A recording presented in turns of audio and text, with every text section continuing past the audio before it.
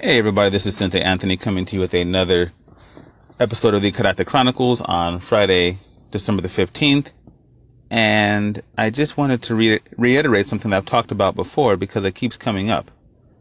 And the question I'm going to talk about again is, or the statement rather, is don't forget to remember why you train. Now, a lot of people, if you ask them why they train martial arts, they say confidence, discipline, so on and so forth.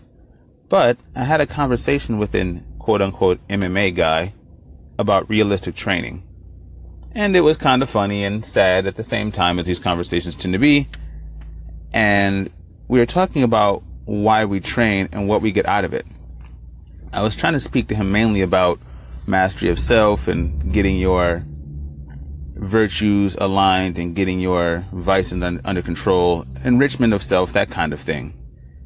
And he spoke about knowing that his self-defense techniques worked because they are proven by sport combatants in MMA competitions. And after a while of, not seeing eye to eye on most of these topics, he just hit me with a nugget of genius, insert sarcasm, and it sounded something like this. Well, if we were to spar, we'd see who the better MMA guy is. And I was like, yeah, he actually said MMA guy, not mixed martial artist, but I digress. I said, I see. That is where we differ. You consider MMA competition to be the end-all, be-all of martial arts efficacy and the ultimate proving ground. I consider the time I survived the knife attack with only 2 small slices to be the epitome of mine.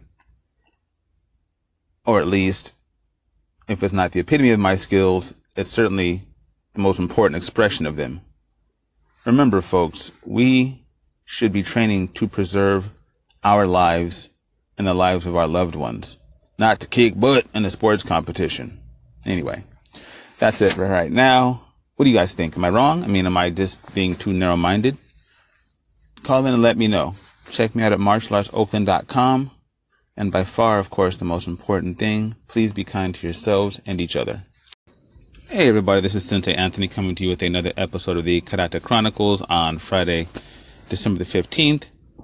And even though I enjoy punching more than kicking, I want to jump all on this topic. And that topic is, why are there so many arguments about the part of the foot that you're supposed to kick with? Now, I'm going to be talking about the roundhouse kick and the side kicks mainly because they're the ones that seem to be causing all the controversy. Now, in many different schools and in many different systems, there's a lot of disagreement about this. So I figured that I'm just going to start from the top and, see where we end up. So, with the side kick, there's really only 2 options. There's the heel or the blade, the edge of the foot, outside edge. Now, some systems, Korean systems like Tang Soo Do and Taekwondo, they kick with the blade of the foot. And some traditional karate systems do as well. And I don't get it. Kicking with the edge of your foot can be really dangerous to your foot and ankle. If you don't strike your target at just the right ankle, you can easily sprain or break your ankle. And think about how the foot rolls in the joint, right? Now, I don't know about you guys, but in the middle of a fight or a self-defense situation, the last thing I want to think about and the worst time to injure yourself is right then. Now, I personally think that the heel is a better option. And while it may be a smaller target, it's a much harder one. The heel is one of the hardest bones in the body. And it just makes way more sense to me to use our hardest weapons in a fight. And I've seen lots of sparring matches and real fights, and probably 80% of the broken ribs I've seen have come by way of side kicks with the heel. If you don't think that broken ribs hurt, ask Oscar De La Hoya about his fight with Bernard Hopkins. I'm sure he'd be glad to fill you in, okay? Now, the roundhouse kick gets a little tricky because you can kick with the ball of the foot, the instep, or the shin. And there's actually a number of good reasons why you should use each one of those particularly, because as far as most martial arts go, the roundhouse is usually done with the instep as the main striking surface. Why? Because you can maintain a safer distance from an attacker and still inflict a good amount of damage to whatever it is you're striking, right? If you've ever seen a roundhouse kick, even in the age of MMA popularity, it was likely done with the instep. Now, the ball of the foot's a good idea because I think that you can kick more precisely. You can use more precision.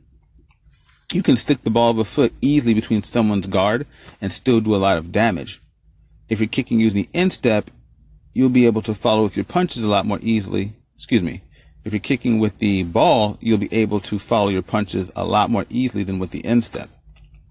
Kicking with the ball of the foot allows you to stick and move a lot more easily because you haven't committed too much of your weight to the kick. And I think if you're looking to run for it after you've struck the person, always a good idea in my book, okay? You may want to strike with the ball of the foot and then run like a son of a gun, whatever. Now, kicking with the shin is a whole nother matter because in Muay Thai, Kyokushin, Enshin, and a couple other hard karate styles, they strike with their shins, as you know. The reasoning is simple. It's a larger, harder bone than the ones in your feet. And you can do a lot of damage to a person with your shins. I ain't gonna lie. Let someone kick you with their foot one time, and then let that same person kick you with the same amount of force using their shin. You'll feel the difference, and you won't like it. But the thing about the shin kick that I don't like is that it requires you to be a lot closer to your opponent. And while there's power on the kick because you're committing your hips in a different way, you have to commit all of your body weight, and the follow-up with the hands is more difficult. Also, the momentum can spin you all the way around if you completely miss your opponent.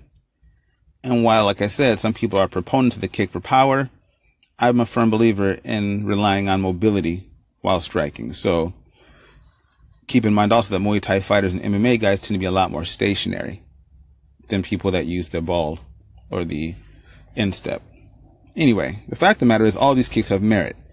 And the one that you use should probably be based on your particular strengths and weaknesses. If you like to stick and move, ball the foot. If you like to angle away, strike with the instep. If you have strong, powerful legs, blast with the shin. I mean, these all have options and they all have benefits. So let me know. Am I wrong? Am I crazy? Check me out at martialartsoakland.com.